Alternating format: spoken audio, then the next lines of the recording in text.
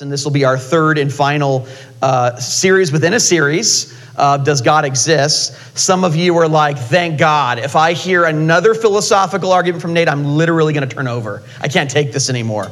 And some of you are like, oh, I want to hear more. So I can't please everybody, but this is a section where you're going to get into that kind of stuff. And I think it's important to look at reasons and know why, what we believe and why we believe it.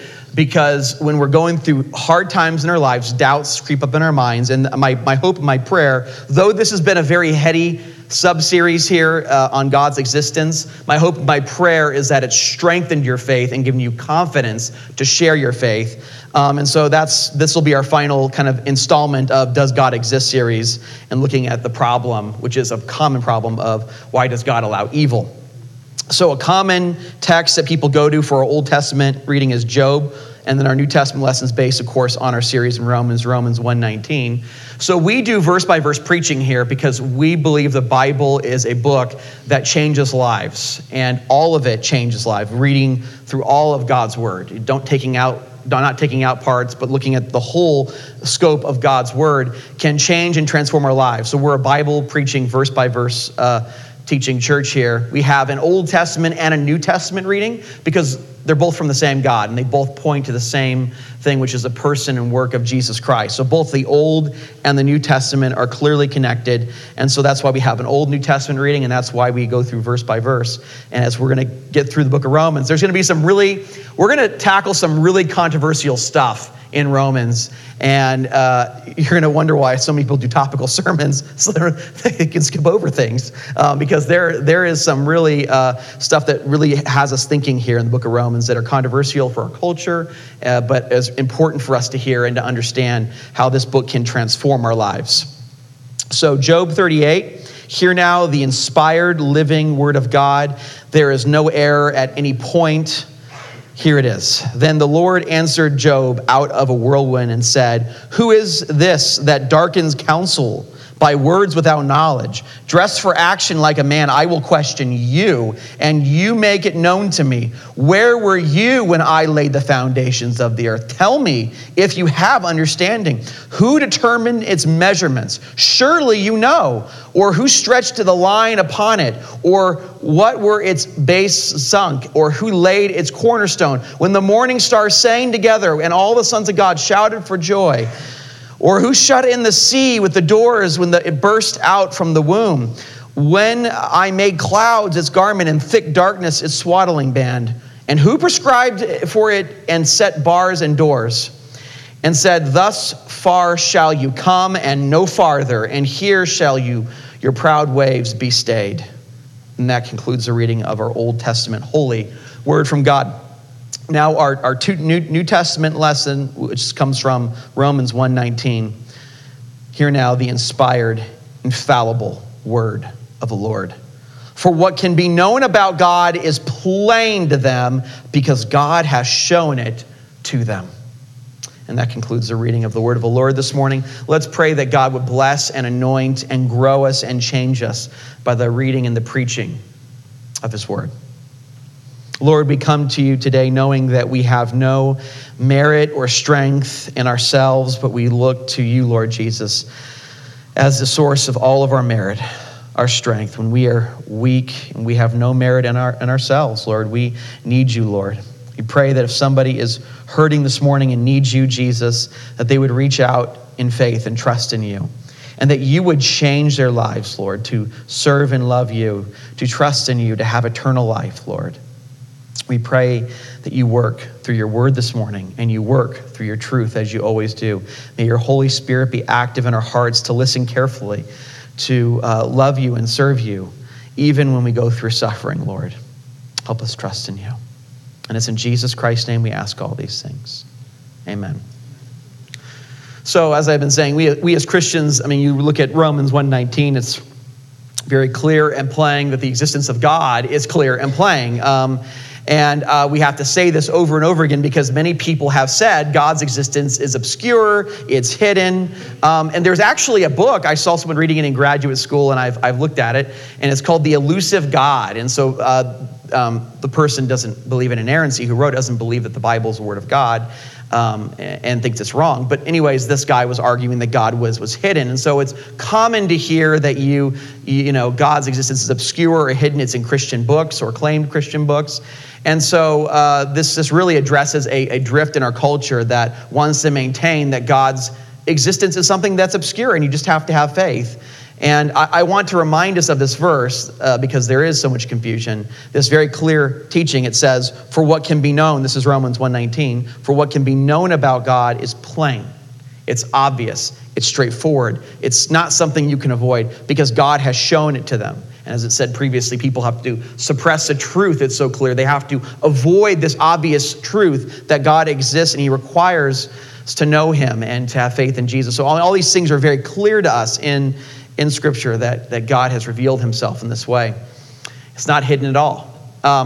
Now, the biggest objection to the hiddenness or to the claim that God's existence is obvious, the very largest or the most well-known, it's probably written about the most, is the so-called problem of evil and suffering and pain.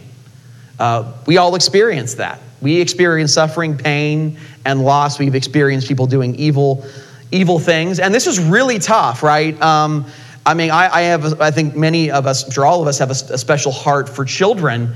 And it's just so difficult to see a toddler or a small child go through suffering and pain or evil things being done, abuse done to that child. It just wrenches your heart, especially if they have Christian parents and they're praying for their child to be saved and the child ends up dying. I mean, that is so disorientingly painful and tough and difficult. I'm going to share a story, but I didn't know this couple well, but you know how Facebook is. You see everything that's going on. Anybody you've ever met or people you haven't met are on Facebook. That's the nature of the case. And so I just started watching this random friend I met once and her husband, and so they had a child together, and they're Christian. You know, they made all these Christian posts and everything. They're believers in God, and they had this sweet, adorable baby that had cancer. And they would be making prayers. They would have special drives at the church and praying and praying and praying and begging God for God to heal this precious child. And they would have videos of him in the hospital. I mean, let me just tell you, it just wrenched my heart to see this. This sweet child. And eventually, it's so sad, he died of cancer. And they prayed, begging God to spare this precious baby. And so when this happens, I mean, we're like, God, why would this happen? Why would you allow this? I mean, our experience of evil and suffering and loss is just so emotionally overwhelming. And it's just so jarring to us. It shakes us to our inner core. And so that's why people can just say, I don't believe in God. I don't care what it is, you know. And they have this very emotional reaction because it feels so painful and so real and just so traumatic to our hearts. Our hearts wrench inside. And so we have to be able to distinguish between two different problems here. Because we have to step back and see, okay, does this actually, if we're being objective, does this actually count against the existence of God? Does evil, suffering, and pain, the problem of pain as C.S. Lewis would call it, does this actually count as evidence against the existence of God? And so we have to, from the outset, distinguish between the emotional problem of evil, which is apparent and jarring to us all, and the actual logical problem of evil. You have to distinguish them, because if you intertwine them, when someone's hurting, they don't care about anything logical. They don't care about any of that. And so we have to really ask, so is this something that should make you question your faith? Is this something that really undermines the existence of God? And so when we step away from, we look at it, we're going to see that it doesn't affect at all. It doesn't necessarily affect at all the clarity and the obviousness of the existence of God. And what we're going to look at is that you can't even make sense of evil if God does not exist. So that, as we'll see, evil ends up counting as a reason to believe in God, not to disbelieve. So I first want to look at then the intellectual and the logical problem of evil. And then we'll go to the emotional problem, because they're two separate problems. They have to be distinguished.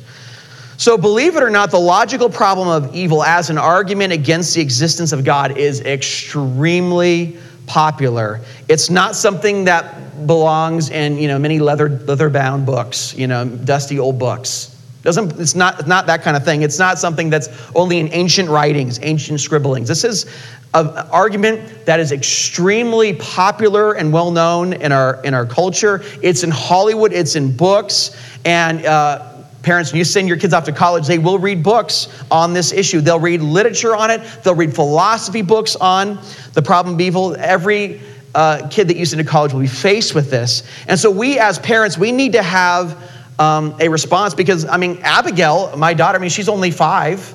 I'm pretty sure she's 5. She's 5, and she's already asking questions about sin and evil. She's 5 years old. This is a problem that we all face. We face evil and suffering every day. We can't escape it. It's right in front of us. And so we can't deal with this question or objection to Christianity just by burying our heads in the sand, because it is everywhere. And in fact, it's on TikTok. If things are on TikTok, they're popular, right?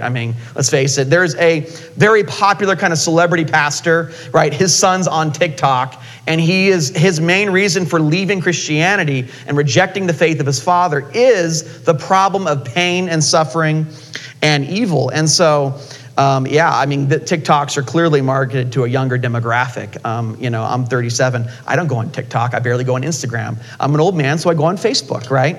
That's all the kids say. It's like, oh, well, yeah, of course you're on Facebook, Nate. You're 37, right? And just to prove, how common this objection is, even in Hollywood, this is pretty low-level stuff here. The problem of evil, and I repeat, the problem of evil appeared in Batman versus Superman, all right? When I first heard that title, I'm like, Batman's a guy who works out a lot, right? Superman can lift trucks. I'm pretty sure it's clear. But anyways, that's another thing. So I thought it'd be a 5-second movie, but Snyder figured out a way to make it really long, as he does all things. It is incredible. It appears in Batman versus Superman.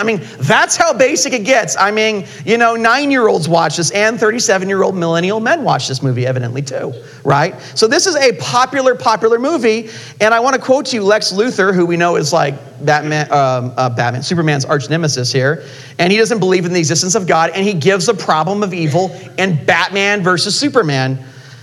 He says, the problem of evil in the world, the problem of you on top of everything else, you above all. Because that's what God is. Horus, Apollo, Jehovah, Kal-El, Clark, Joseph Kent.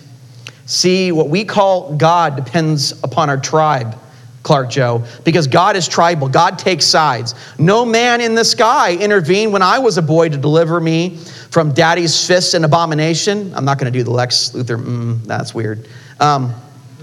I figured it out way back. If God is all powerful, he cannot be all good. And if he's all good, then he cannot be all powerful. And neither can you be.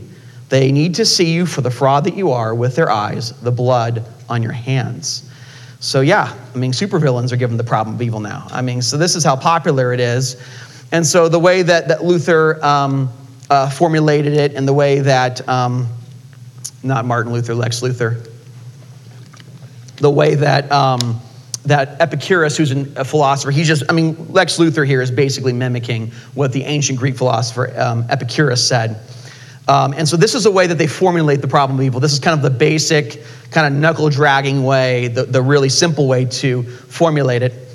It's one, God is maximally good, or you can put all good, depending on what word you want to express the highest good of what God is. All good is used sometimes as well. God is maximally powerful. That's 2. And 3, evil and suffering exists. Now, when you look at this is not an obvious contradiction. It's not. It's not like saying, I'm married and I'm not married, or God exists and he doesn't exist. I'm a pastor, I'm not. It's not a clear and obvious contradiction. It's just not. You look at it, you're like, okay, well, so what's the issue here? And it only becomes a logical contradiction, a logical problem when you add 4. And otherwise, it'll never generate to be one. For a maximally good being would eliminate evil and suffering as much as he possibly can. So if God's all powerful and he's all good, then there shouldn't be evil, but there is evil, right? I mean, anybody who's fully clothed in their right mind can see that there's evil around us. There's terrible things that happen. And so, yeah, I mean, if God is all powerful and he's good, then nothing's going to prevent him from stopping evil, right? And so if he's all good, he would want to stop evil because he's all good. He's maximally good. Now, the problem with this whole line of reasoning, this argument, is that is it a good thing to eliminate evil and suffering as much as you possibly can? You might think initially, but think about it for a second. I mean, I think we have reasons to doubt this immediately. I have taken my kids to the doctor, and I have seen the doctor inflict, pain on them, not like needles and stuff, right? And they're screaming and crying for their well-being, for their good. We have this horrible, terrible, awful staircase in our backyard. And it has these, for some reason, when the kids, especially from ages like 2 to 3, or actually 1 to 2, when they go up the staircase, they get splinters in their hands and on their feet. And man, getting a splinter out of a toddler is the most horrific thing I've ever seen. I mean, the crying, it's like as if you were murdering them, screaming and crying, red face. Like my wife and I, we had to take breaks because they were screaming and their faces were so red. We eventually figured out that the best way to do it is to turn on YouTube and pretend like they don't notice it. But anyways, they really didn't like it, right? And so here I am inflicting this pain on my child for a greater good so that they would not get some horrific infection. I like the way C.S. Lewis famously put it. He says, what do people mean when they say, I'm not afraid of God because I know he is good? Have they never been to the dentist? That was said in the day, Lewis, he's deceased. It was a long time ago when he said this, when they didn't have Novocaine. And so, man, going to the dentist was really a horrible experience. I'm kind of a wuss. There's nothing more than I hate going to the dentist. I literally hate it. Some people can fall asleep. No, I'm just like holding on the whole time, sweating onto the thing. They don't have a Novocaine, and I still hate it. So yeah, I haven't gone to the dentist in 2 years. Just floss a lot and you pray. That's what you do. You got to have the, and the special floss stuff, the one that it's good. So yeah. I'm not a fan, even with Novocaine. So this is 4. This will resolve it. Now, if you add 4 star to 1, 2, and 3, it actually shows that God and evil are, in fact, not a contradiction. It resolves it. So it's not a logical problem. And so I'm going to read 4 star. If we can add that to 1, 2, and 3, 4 star to resolve the contradiction. 4 star, God has morally sufficient reasons for permitting the evil and suffering that occurs, or a morally sufficient reason for permitting the evil and suffering that occurs. And so typically at this point, when you show to the skeptic or to the atheist, someone who doesn't believe in God, that God has a morally sufficient reason that resolves a contradiction. And what even just inquiring minds ask is they say, okay, so what's that reason? What's that morally adequate or good enough reason for God to permit evil? And let me just start by saying that's a perfectly fair and legitimate question. And there have been, throughout the history of the church, throughout Christian thoughts, numerous responses, like 30 responses to why there's evil and suffering. But some of them are controversial and weird. Some of them are more plausible or less plausible. So what I'm going to do is I'm going to go for the 2 most biblically accepted, the first 2 that really is the most accepted in the literature, people are going to agree on, has the widest agreement, has the most plausible biblical background for it, and makes the most sense. So these are the 2 best explanations, in my opinion. You can go on the internet and see tons more that resolve the issue, but these are just the 2 most popular, well-known, and I would say most biblically consistent. The first one is that God allows evil and suffering for his glory, for a greater good, such that without the evil occurring or happening, or the suffering occurring or happening, a greater good would not be accomplished. I'm going to say that again. God allows evil and suffering for greater goods, such that without the evil and suffering, a greater good would not be accomplished. That's the first one. Second one is a little bit more complicated, but I think we can get a rough idea of what I'm saying. And that's to say, God's thoughts, his mental states, his beliefs, everything he has are so beyond us. He's infinite, we are finite.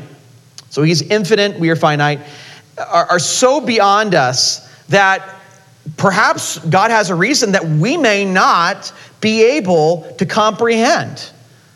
So an insect like a grasshopper, a roly-poly, which are a toddler's favorite insect, I might add. Roly-poly, like you're thinking about, algebra and geometry. Roly-poly cannot comprehend algebra or geometry, whatever you were taught. They don't understand complex things like that we're able to form in our minds. And we're talking about insects and human beings. We're talking about two finite things, insect or grasshopper, roly-poly, and a human being. But you see, the distance between us and God is greater than that, because we're talking about two finite beings, but with God, that's not the case. We are talking about the finite, and we are talking about the infinite God of the universe, the greatest being. And so we may not have, I hate to break it to you, no matter how smart you think you are, we may not have the cognitive capability to comprehend God's reasons for why he permits evil. Now, at this point, when you're having this conversation with maybe a friend over coffee, the skeptic or the atheist is reduced to the position, well, there are events like the Holocaust, and there's genocide, there's horrible things that happen, and so God could not have a morally justifying reason for permitting events like that. And what you should say is, he's making a claim, he's saying that, or she, is making a claim that God could not have morally adequate reasons for permitting, say, Holocaust or horrific events. And what you want to say back is, oh, really now? Okay. So how do you know God could not have a morally adequate or sufficient reason for permitting this evil in the world? How do you know that? How would you even know that? Have you surveyed every possible infinite reason as to why God would allow something? Have you comprehended and done a survey?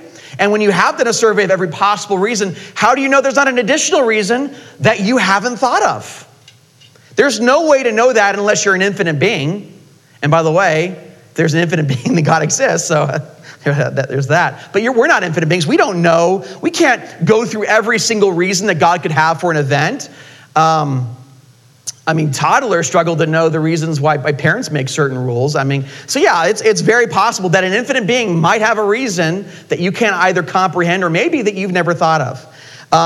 And so this has put kind of people in this position here where most philosophers, the vast majority of them, are going to say that this problem of evil, these are atheist, non-Christian philosophers. They don't believe God exists. They would say that the problem of evil is intellectually, we're not talking about the emotional part, is intellectually bankrupt, okay? This is famous atheist philosopher J.I. Mackie. He put it like this: we can concede that the problem of evil does not, after all, show that the central doctrines of theism, that's the belief in God, are logically inconsistent with one another.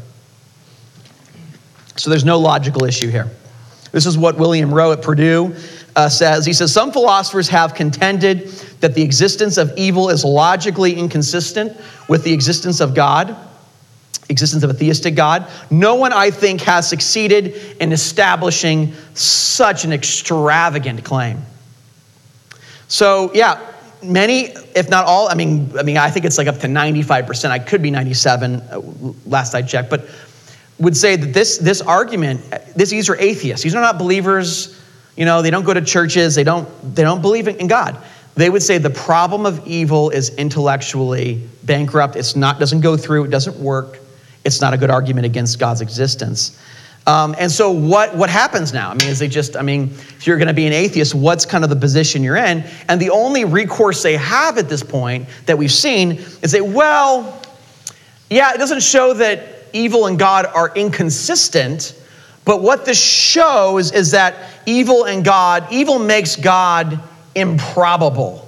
Meaning, given the extent of evil and suffering in our world, it makes God's existence less likely. That's the position they're at. And that means that they're trying to say that it's less likely that God has morally justifying reasons for the evil that we see in this world. But I mean, if you read the Bible, there's plenty of things that happen that God has reasons for that the people in the stories would never think God would have a reason for. And so it's hard to say that it's improbable. If you think of the story of Joseph, I mean, this poor guy sold into slavery by his brothers. I guess his brothers didn't like him very much. That's a tough thing right there, isn't it? Sold him into slavery, and he's under Potiphar, and his wife makes a false accusation. Then he's thrown into prison. To Joseph, I mean, you can see, like, God, why are these horrible events happening to me? Like, this is unfair, this is unjust. You can imagine him thinking, golly, does God have a reason, or is God just punishing me for something? What's going on here? Is God good? But what you read in the account of the Bible is that God has good reasons for having Joseph go through all of this. Namely, it saves the lives of many people. He's able to help Egypt, and God gives him a prophecy where he's able to see what happens in the future, and they save up grain, and they save hundreds and thousands of lives. And he goes through all of his suffering and pain. And so Genesis 50, 17 through 20 kind of shows that God does allow bad things to happen to people, such that if he didn't have those bad things happen, a greater good would not have been accomplished. This is exactly what the scripture says. Say to Joseph, please forgive the transgression of your brothers for selling him into slavery and their sin, because they did evil to you. And now please forgive the transgression of the servants of God of your father. Joseph wept when they spoke to him. His brothers also came and fell down before him and said, behold, we are your servants. But Joseph said to them, do not fear, for I am not in the place of God. As for you, this is the point here. As for you, you meant evil against me, but God meant it for good. So they meant it for bad, God meant it for good. He had a good purpose behind it. And there's things you're probably going through that you think, that is really bad, but God has a purpose for it. To bring it about that many people should be kept alive as they are today. Saved many, many lives. So, like in the case of Joseph, there might be something you're facing right now that is particularly traumatic and difficult. But years later, perhaps, maybe 20 years, maybe 10 years, that will bring about something good. Maybe it's not in your lifetime. That's why I said might. Maybe in 200 years, it'll help the human race. It'll help somebody. We're all interconnected as a society, and small actions affect and can bring about big results. There's a phenomenon known as a butterfly effect, where basically a butterfly flapping its wings can bring about a tsunami. So that small effects can bring about huge results in a certain system. And that's just like actions we take in life. This is bizarre to think about, but you deciding to tie your shoe rather than just stepping into the car could have saved you from a car accident. And maybe in that car accident, it'd be horrific and traumatic for you. And maybe you spared, a child would have died in that car accident, and that child could have cured cancer. We just don't know. We are not in a position to know what's going to happen, how our actions now are going to affect this reality in society in 200, 300, even 50 years. We are just in no position to know any of this. So the parts of the evil parts, the difficult parts, when we take a step back, contributes to something that's amazing and glorifies God ultimately. St. Augustine said it like this, and were we able to get the painting thing figured out? Oh, we were. Okay, that's good. St. Augustine said it like this: if you look into like evil, you just concentrate on evil, it just feels awful and is horrible. But it's just like if you focus on the ugly parts of a painting. Because every painting has like a black splotch or a brown splotch or some splotch, some weird bright spot. If you focus in on the small parts of the painting, they in and of themselves may be not attractive and and dumb or horrible. But when you step back and you see how it all contributes to the beautiful painting, then you see basically what's going on here. You get a broader picture, a broader idea. And if I could, that's a painting. Where's the black spot at? Or, I mean, does that look good to you? I don't think that looks good. That looks kind of bad, right? And so that's like the evil you see. You're like, oh man, that's a hideous thing right there. But when you step back, that's a beautiful painting. I actually love the colors in there. I'm a red and blue guy, so that's why it just kind of really stands out to me. But that's a beautiful painting. But, it took that splotch there to make this kind of beautiful orchestra of colors here. And so that's how it is with evil in our life. It contributes to a greater good. I'm not saying evil isn't evil. It's evil. I mean, it's terrible. But it contributes to something greater, a greater good, such that if that evil were not there, a greater good would not be accomplished. And so, and when you factor in the fact that, God is high above us. This is what Isaiah says. And so we can't, this idea that God probably doesn't have a good reason. I mean, when you read Isaiah 55, 8-9, just blows that idea apart. God says, "For my thoughts are not your thoughts, neither are your ways my ways, declares the Lord. For as the heavens are higher than the earth, so are my ways higher than your ways, and my thoughts than your thoughts."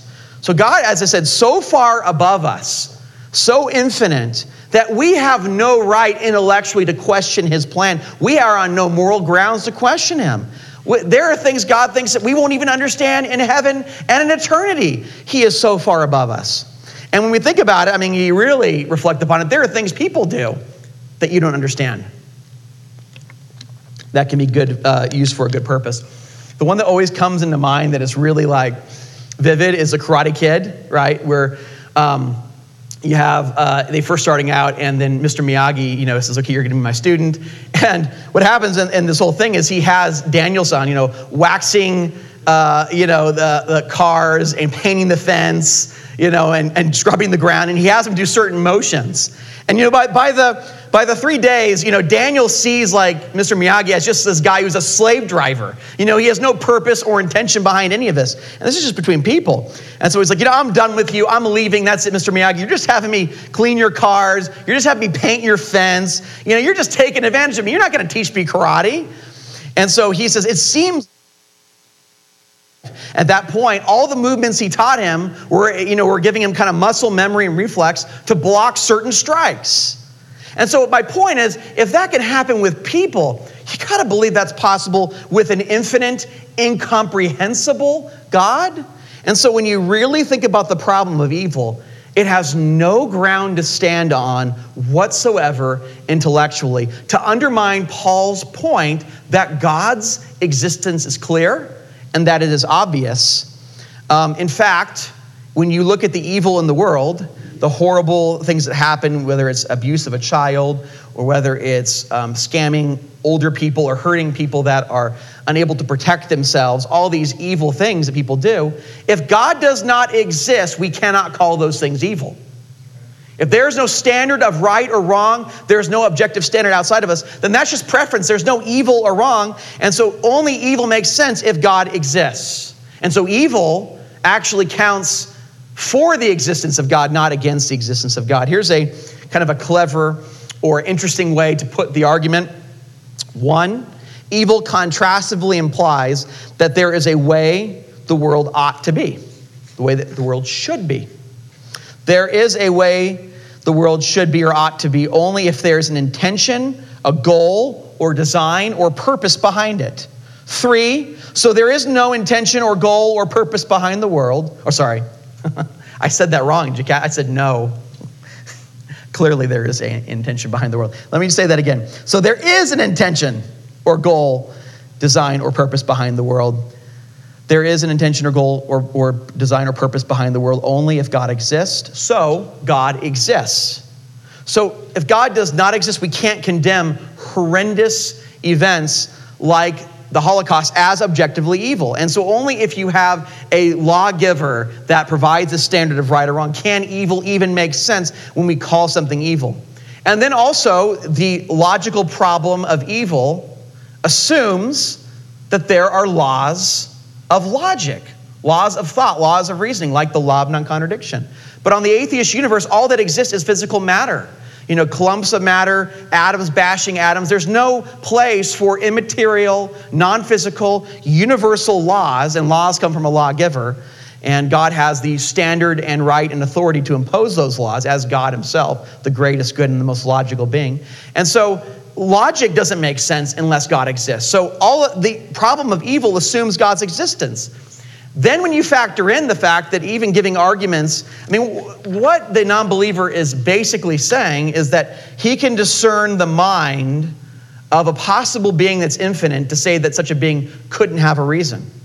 Well, how would you ever know that? Especially if the whole universe is an accident, you being on this planet is an accident, your brain is an accident, a byproduct of survival and evolution plus chance. So why would you trust your mind to formulate an argument about a hypothetical being you don't even think exists about whether or not an infinite being could have a reason? How would you even trust your mind to make such an argument if God did not exist? And so every argument against the existence of God assumes that God exists. So to argue against God is to ultimately presuppose or assume him while you're going through this. I love the way that Cornelius Van Til put it so well. He was on a train station. He was a Christian theologian and philosopher, and so he saw a little girl sitting on her father's lap, and she was slapping him across the face, saying, "I hate you, Daddy." And he observed that people who deny the existence of God and make arguments against God's existence are just like that girl. In order to slap God across the face, they have to be sitting on his lap intellectually to make arguments against his existence. And so the ironic thing here is that the evil is evidence or proof that God exists in the final analysis. Now, I want to say this. If you're having a hard time, you're struggling with emotional problems and suffering in your life, none of that helps. Doesn't help too much. If at all. I'm going to be honest with you. If my whole family got in some horrible car accident or whatever it is, and I wouldn't even care about the logical problem of evil. I wouldn't even think about that. I would be in so much agony and pain that I wouldn't care about anything you said. I don't want to hear any of that if I'm going through it. Could you imagine, if you got in some horrible wreck and I come visit you in the hospital and you're falling apart?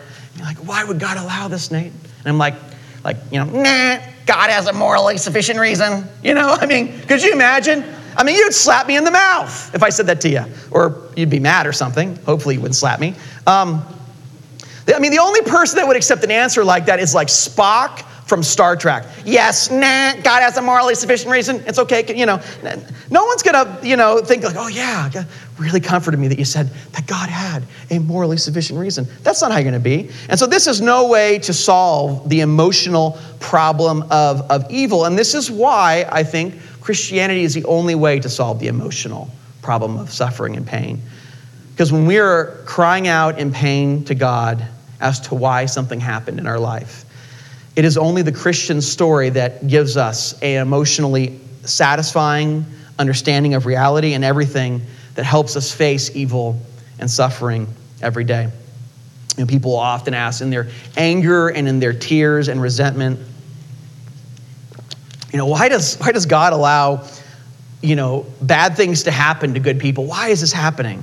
I love the way R.C. Sproul said it. He says, well, that actually only happened once. And he volunteered. And that, of course, is a person and work of Jesus Christ. You see, Jesus, unlike us, was sinless, and yet he experienced evil and suffering that we can't even imagine. And the Bible teaches that God had a good reason for allowing that evil and suffering to be on his only son, Jesus Christ. So I'm pretty sure for us as sinners, God could have a good reason for allowing evil and suffering in our life. In the case of Jesus, it saved people who trust in Christ. It's amazing. It brought salvation to the human race. And you see, on the Christian worldview, you and I, we're sinners. Every single person here, whether you want to admit it or not, whether you like it, we have made mistakes. We have sinned against God. We have committed cosmic treason. And the Bible says that God is the greatest. God is the greatest being. There's nothing greater than God. He is maximally just. And if he weren't maximally just, then he wouldn't be the greatest.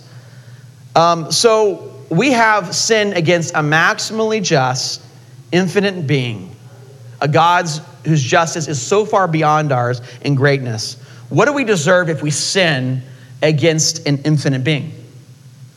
What I deserve, what we all deserve, is an infinite punishment. If we have sinned against a maximally great being, we deserve a maximally great punishment. And you see what biblical Christianity teaches us, instead of giving us this infinite maximal punishment, God came down in the person and work of Jesus Christ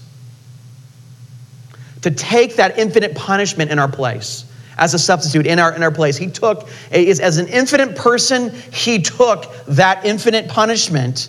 He endured that for us, for you, because he loves you.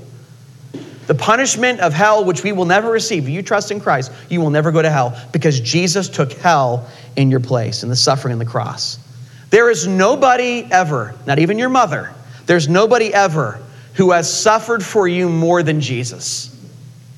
Nobody has experienced the amount of pain for you other than Jesus Christ, the God who created you, the God of the universe.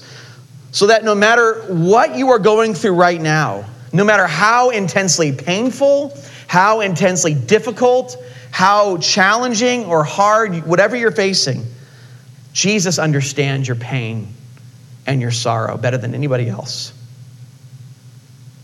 Jesus knows what you're going through. He's praying for you, interceding for you, and he is supporting you through it all. He is here to comfort you, hear your prayers, and according to Romans 8:28, even if you are suffering and you're crying out to him, he is working all things out for your good, even in the suffering and the pain that you're facing. He knows how much those things that you're facing right now are causing you pain and hurt, because he went through even more pain and more suffering that we cannot even comprehend for you, because he loves you. I love the way that Christian philosopher Alvin Plantinga puts it. As the Christian sees things, God does not stand idly by. He's just standing up there coldly observing. Coolly observing the suffering of his creatures, he enters into and shares our suffering. He endures the anguish of seeing his son, the second person of the Trinity, consigned to bitterly cruel and shameful death of the cross. Christ was prepared to endure the agonies of hell itself in order to overcome sin and death and the evils that afflict our world, and to confer on us a life more glorious that we can imagine. He was prepared to suffer on our behalf, to accept suffering, of which we can form no conception. So the ultimate solution to the problem of evil is Jesus Christ. He suffered for you more than anyone, so that you would not be in pain forever, but you would be in comfort in his love and his peace and his grace and his mercy forever. He endured everlasting, this sort of infinite torment, if I could say it that way, infinite torment, so that you can have everlasting life and peace in him. Jesus was rejected so that you would be forever accepted, and so that he could comfort you and wipe every tear from your eye, comfort every pain that you've ever faced, and cherish you forever in his kingdom. I love what Revelation 21, 3-4 says. And I heard a loud voice from the throne saying, "Behold, the dwelling place of God is with man. He will dwell with them, and they will be his people, and God himself will be with them as their God. And he will wipe away every tear from their eyes, and death shall be no more. Neither shall there be mourning, nor crying, nor pain anymore, for the former things have passed away." And this is a gift of eternal life that Jesus earned and merited by his blood, sweat, and tears, so that you would never have to earn or merit it through your blood, sweat, and tears. All you have to do is trust, receive, and believe Jesus as your Lord and Savior. And you will come to a place where you'll never have mourning ever again. No more crying, no more pain, no more disappointments, no more loss, and the shock of disappointment and pain that you have to face. That will be wiped away forever. If you trust in Jesus, you will receive this greatest gift of being loved and cherished because we are clothed in the perfect righteousness of Jesus Christ by faith alone. Let us give thanks to God for his glorious gift.